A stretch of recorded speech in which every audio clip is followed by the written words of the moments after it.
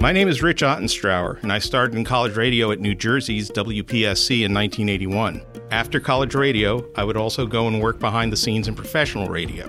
Many people who now work in professional media, including radio, also started in college radio. Hey, it's Shelley Wade from Star 94.1 FM San Diego. I got my start in college radio, so I completely support college radio.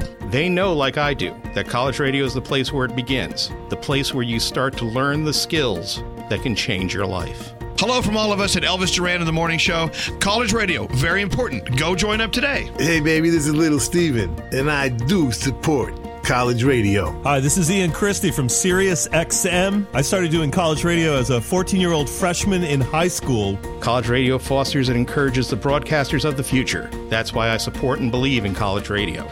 Now, more than ever. A message brought to you by this station and the College Radio Foundation.